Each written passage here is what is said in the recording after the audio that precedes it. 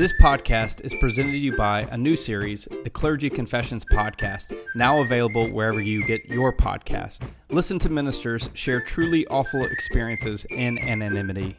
In this first season, you will hear stories of a minister fighting for maternity leave deep into her pregnancy, a pastor being fired for discovering an embezzlement scheme by the deacon board, an associate pastor finding his senior pastor and office administrator having an affair on church property, and so much more. Visit clergyconfessions.com. Follow Clergy Confessions on Instagram, Facebook, and whatever Twitter's called now. The book, begins with God right here. God right there. God's handiwork is everywhere. Cultivating a theology of God's presence is a fascinating conversation for adults, let alone children and their tremendous creative minds. How did you go about trying to present that to kids?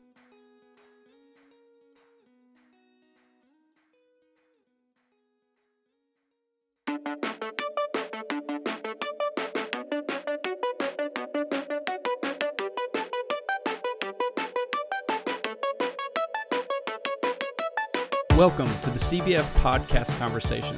We know that conversations matter, so each week we are grinding through the critical research to bring you the best stories and resources of people doing groundbreaking and innovative work in renewing God's world. I'm Andy Hale, your podcast host. This year we're celebrating our 8th year on the podcast, bringing you better interviews worth your time, attention, and collaboration. These episodes are not intended for you to listen to on an island unto yourself. Get online and share your insights, thoughts, and feedback from the podcast on CBF's Twitter, Facebook, and Instagram pages. We also want you to join the CBF podcast community through our CBF podcast listener support page at cbf.net/podcast support. We also want to give a special shout out to some of our listener supporters, including the Honorable Charles Qualls, Caroline Bell, Cindy Folden-Lore, Trip Hawthorne, Bill Johnson, Carson Fushi, Ralph Stocks, and that generous anonymous donor that keeps giving in honor of CBF Grump. Thanks for listening. Little Rock, Arkansas, Pittsburgh, PA, Ashburn, Virginia, West Yellowstone, Montana, Tamworth, Australia, and Hamilton, Canada. First-time listeners and long-time listeners, we are grateful you are here for the conversation. And before we move on, we need to give a word of gratitude to our annual sponsors, including Zondervan Media Company, Baylor University's Garland School of Social Work, Baptist Seminary of Kentucky, A Model Ministry, and Gardner-Webb University School of Divinity. Finally, and I promise this is it, don't forget to like and share this episode on your favorite social media platform. We need to pause to tell you about one of our annual sponsors, Gardner-Webb University School of Divinity. The Gardner-Webb University School of Divinity aims to equip, nurture, encourage, and support men and women for their best service in the kingdom of God. Offering several programs, including master's and doctoral levels, you'll be equipped and encouraged to discover the unique place where your faith reaches out to meet the needs of the world.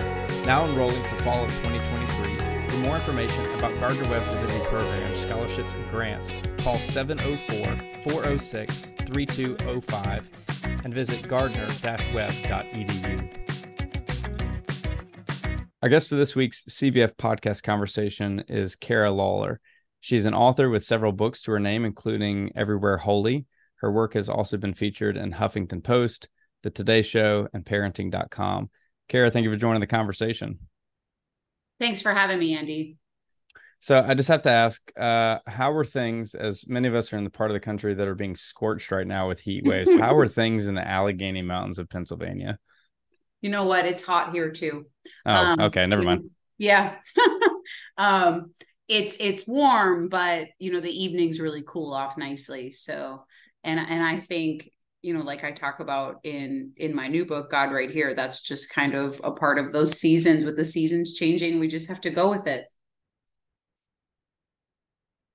Now, for those that maybe, aren't aware of your story, tell us, I guess maybe the theological tribe you come out of. I don't like to personally like to be put into a corner, but kind of tell us about, I guess, your ecclesial upbringing and where you are. Sure.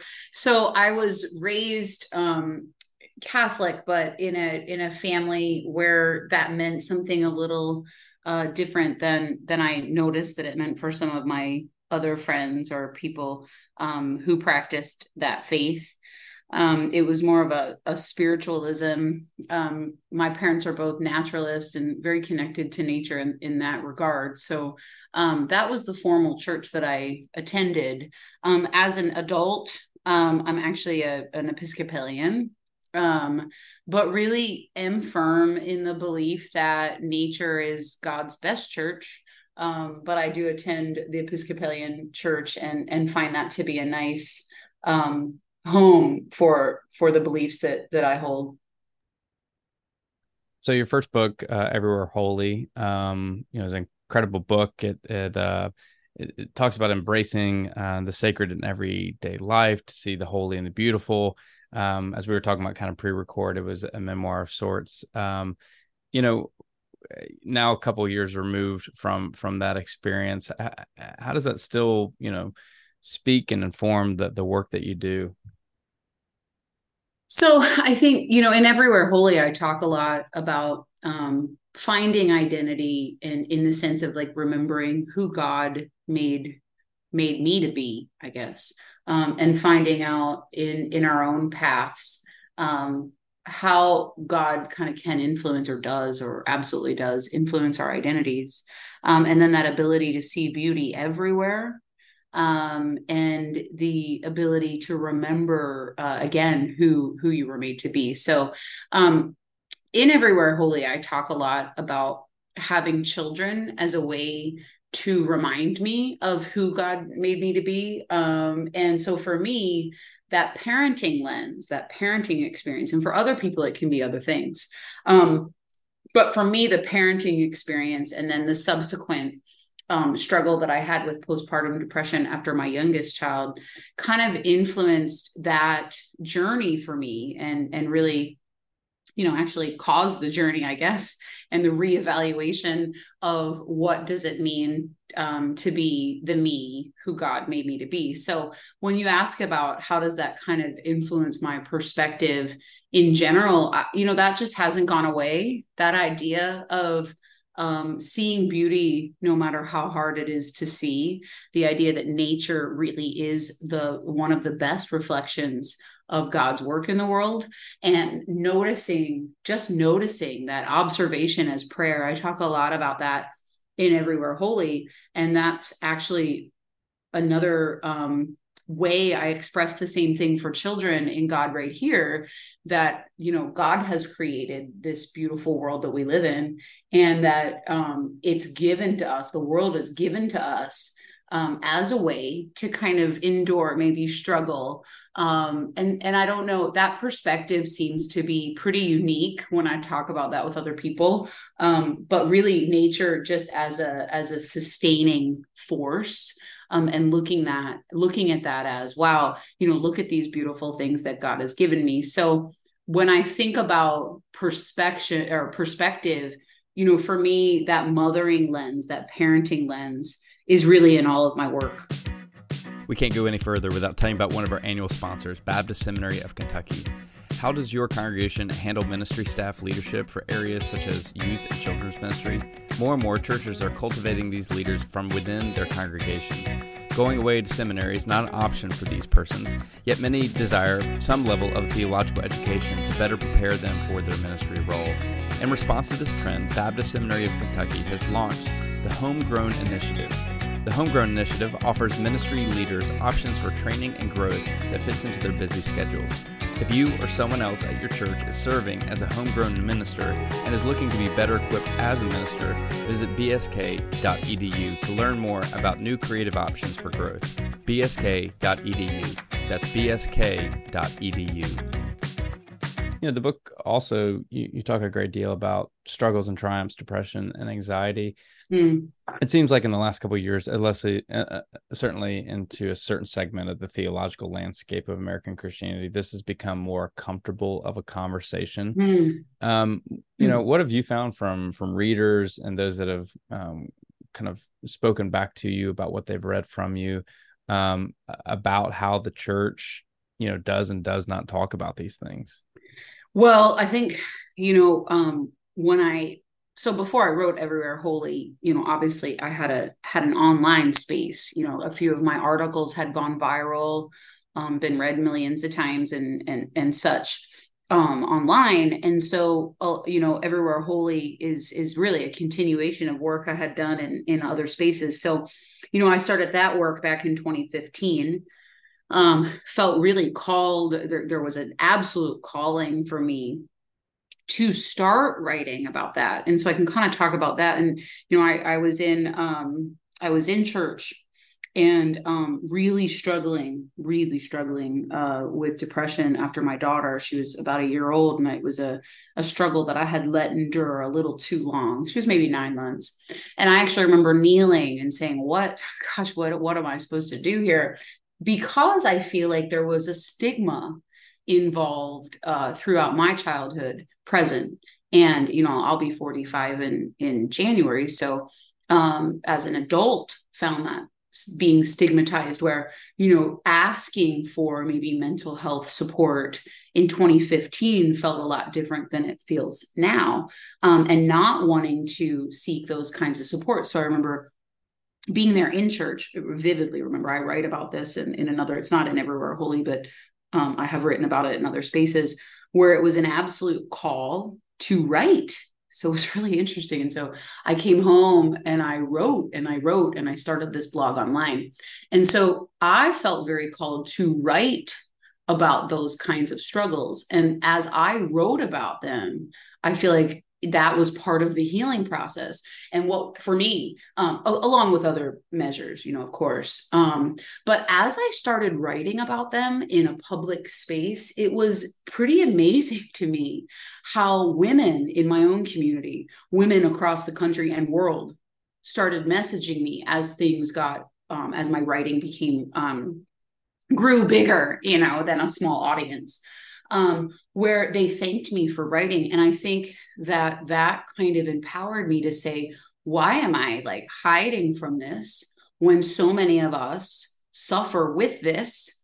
And I really do feel very strongly that call to write and write about the anxiety and depression that I was facing, led to not only my own healing, but a dialogue with other women that has, even if it's helped one woman, in her own healing, or man. I do feel like my audience for a while was largely female. Everywhere Holy shifted that because I talk about other things too. And so, my audience is still, I still have a large female audience, of course, but have men too. But yeah, and so I think that stigma, it's been broken for me, certainly, in the past 8 years. But I also think that the United States in general and the church in general is embracing more of those things. And in the past it was, let's pray our way out of it. And while that may be the start of my own healing was the prayer, I firmly believe in mental health support beyond prayer, and there should be no stigma to that. And so, and I know in different spaces, it's certainly still stigmatized. But I'm happy that that's shifting.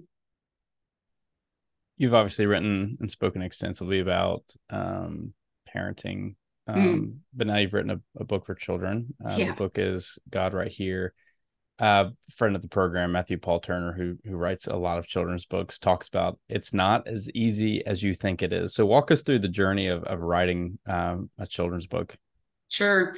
So actually, as a young girl myself, I always wanted to write a children's book. That was the dream, that was always the dream. And as I started writing in other spaces, I was told that children's books are actually, as you just said, some of the hardest to work on and some of the hardest to get published.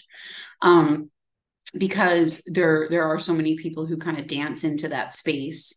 And as you said too, people do think that it's maybe easy. I will tell you, Andy, I have probably, 12 children's books right now that are written. This is the only one I have a contract for at the moment. And so, and they're all very, I love all the books, and I feel pretty strongly about them, and maybe someday, but it's not an easy journey. And so for me, it started as a seed of a dream as a little girl. I was an in-classroom English teacher for 21 years. Now I'm a school administrator, but I was a teacher. I am a mother. Mothering informs literally all of my perspective, whether it be as a parent, as a writer, as a teacher, as an administrator. I look through the lens of being a parent. And so I really, really wanted to publish this book in particular because I felt like it would help kids with this perspective that, hey, the seasons change and life changes, the metaphor, the seasons being a metaphor, for the seasons of our life, if you choose to look at it like that. And that's really what it is to me, that the seasons really mimic, the literal seasons mimic the figurative seasons in our own life. And I talk to my children about that. And, when I first started writing in a public way, I had a 1-year-old and a 6-year-old. And now those same children are 9 and about to turn 14. So as we kind of work through this parenting journey, how important I feel it is for kids to kind of have their feet on the ground, in the sense that, look where I can find God, because I think sometimes in lots of traditional churches, and certainly in the church that I grew up in many ways, at that time anyway, church was reserved for Sunday morning, right? But what if we learn that church is everywhere every day, and that we show our kids that God is everywhere every day, rather than just reserving it for a space with 4 walls. And so that dream of doing that took all of these years. I started having that dream as a little girl. And as I said, I'm well into adulthood, and I've just published this book. But the actual literal progression of it was that, when you're writing, I had to grow a platform online. I had to be published in various places to secure an agent. Then we had to, it was just a real journey, and it's been, 8 years in the making. The artwork is gorgeous. The images were designed by Janae Poe. What can you tell us about her?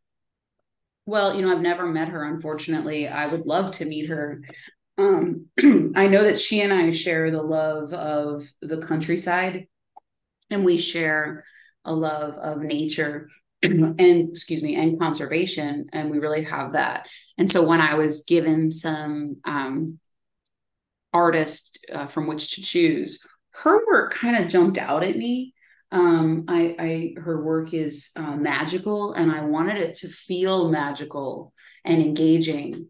And really, her love of nature is really evident in this book. And that's really what I wanted to convey. Since 2016, CBF has brought you episodes of interviews with authors and practitioners for conversations that matter. These stories of creativity and innovation have garnered weekly support from around the United States and the world. We are inviting you, the listeners, to join us in connecting with the podcast. Become a monthly listener supporter and receive some perks, including name recognition on the podcast, questions for upcoming guests, free books from the podcast, joining the podcast for an interview, and a VIP experience with the General Assembly podcast guest. There are 5 levels of listener support, starting at $5 per month. For less than the cost of a pumpkin spice latte, you will be featured by name on the weekly podcast episode. For more information and to join the community of listener supporters, visit cbf.net/podcast support. The book, begins with God right here, God right there. God's handiwork is everywhere. Cultivating a theology of God's presence is a fascinating conversation for adults, let alone children, and their tremendous creative minds. How did you go about trying to present that to kids? Well, that's why I thought that something, really literal, like the changes of the season, would be helpful for kids to see how does God kind of show up here in this space. And that's why, that is why I chose the seasons to illustrate that. One of my favorite seasons is the fall.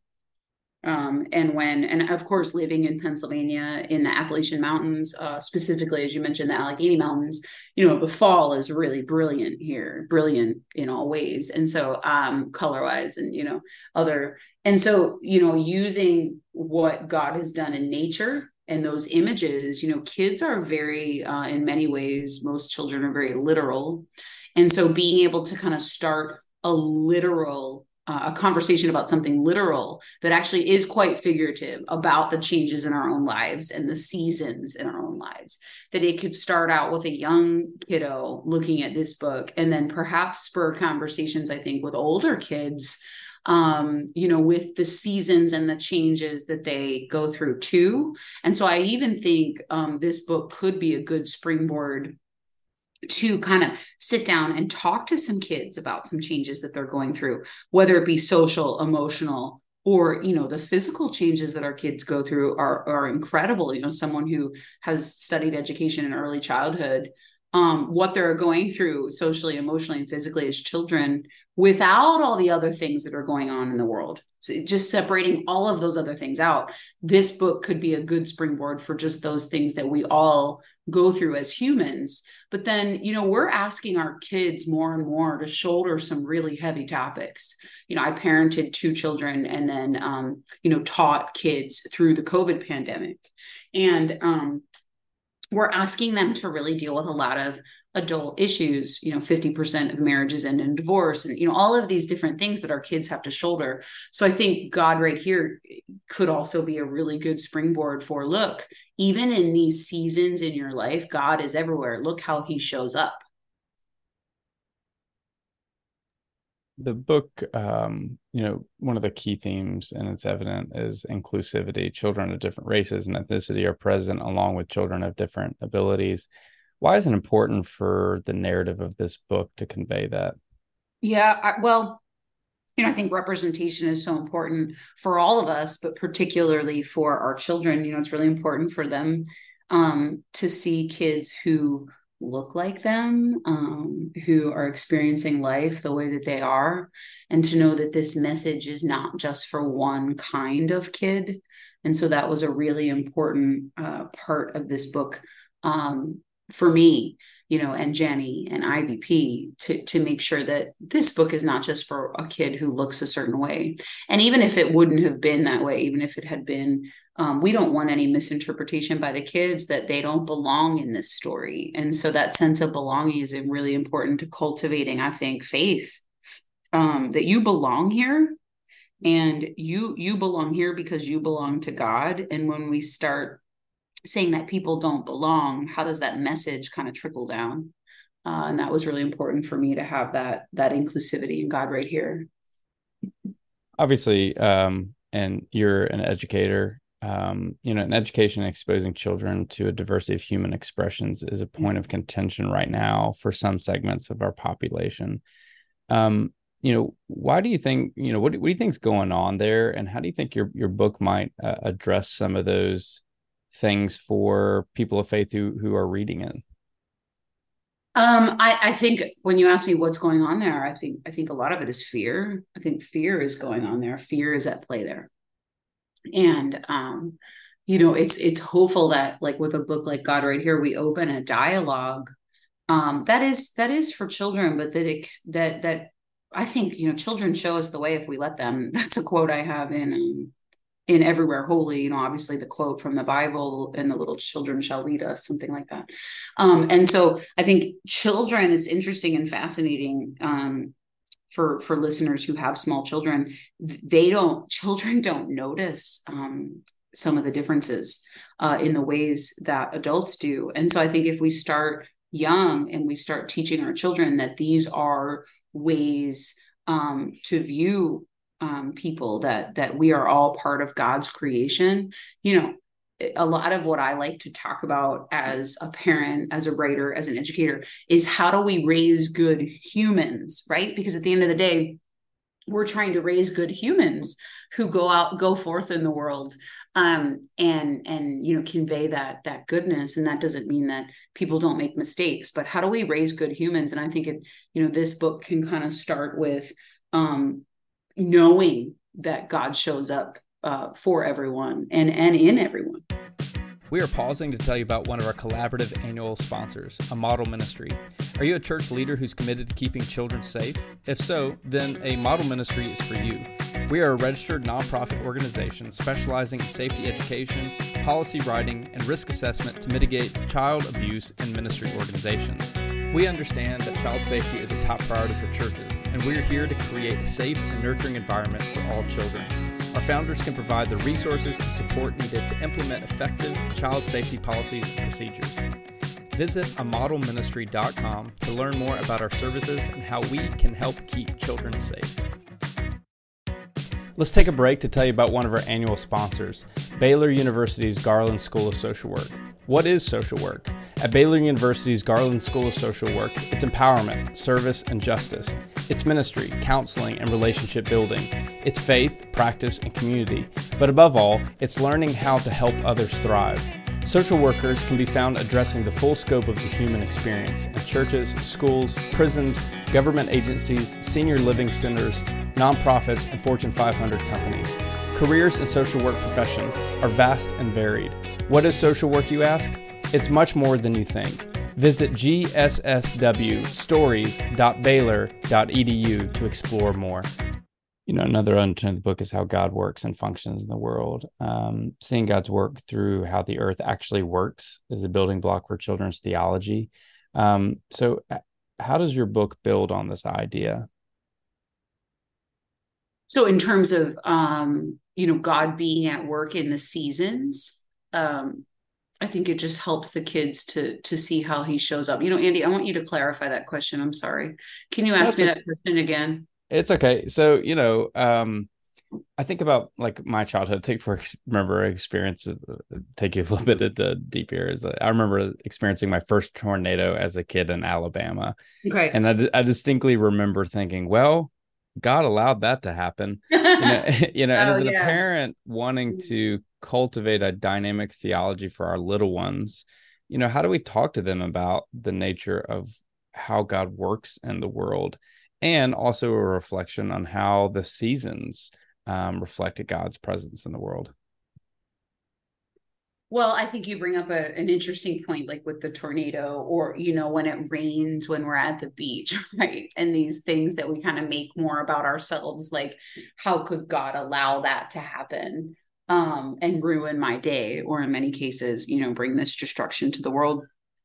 And so I think that's an interesting concept. The idea that while God has his hand in everything, nature is a force too, right? And so God shows up in everything. And as I write in Everywhere Holy, sometimes the bad things like April showers bring May flowers, that's that old idea that after the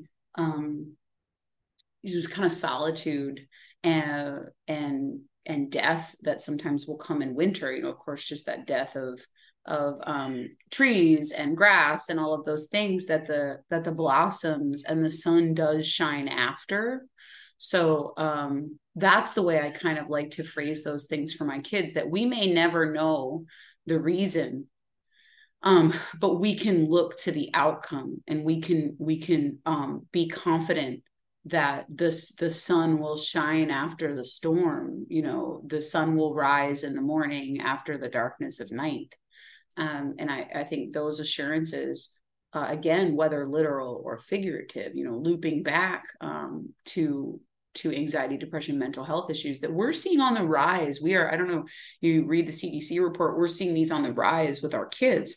And so after the literal or metaphorical darkness of the struggle, that sun comes up, and guess what? God's in charge of that. And so, that reliance and that peace that comes from knowing that is something I think is really important to convey to our kids.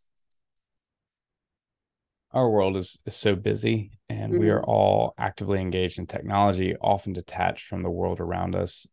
Your book also seems to be an invitation into nature. Is that accurate? And if so, why do you think interacting with nature, the natural world, is important for all of us, let alone kids? Yeah, that's definitely the message for me. I mean, I grew up in a very spiritual household where there was a connection to nature and an understanding and a leaning in of it being connected to God. And I find it so fascinating when we try to disconnect that. So for me, it's just inherent, but I have found in the years that I've written about it that people are more surprised about that. That again, it goes back, Andy, to that idea that God is not only found in the church, and that idea that he only can be found there troubles me really.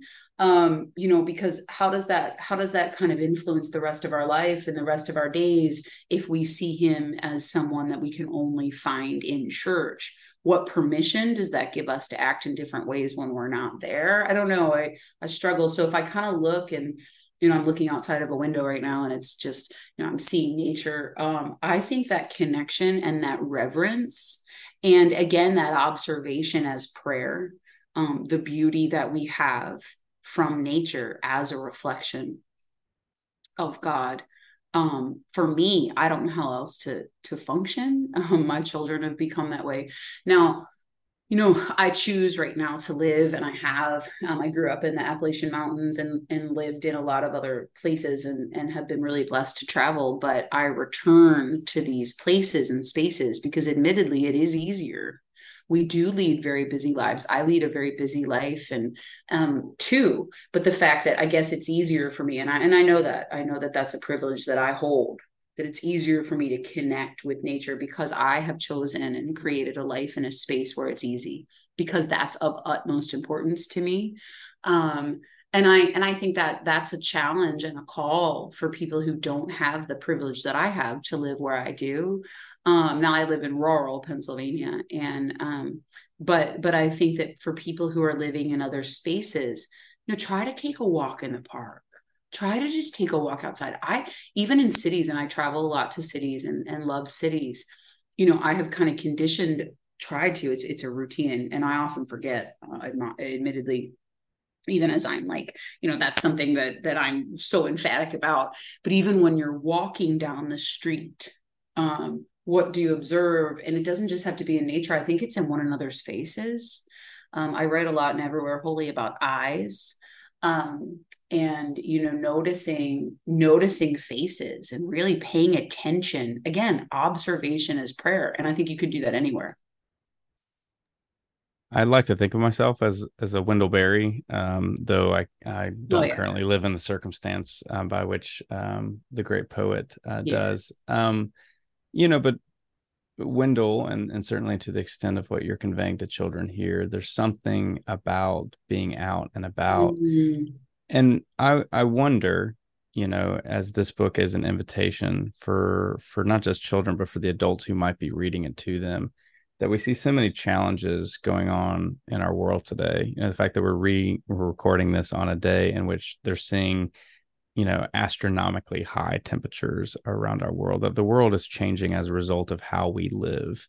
Mm-hmm. So how might this book also be an invitation into rethinking our theology of how we relate to creation and how we care for it?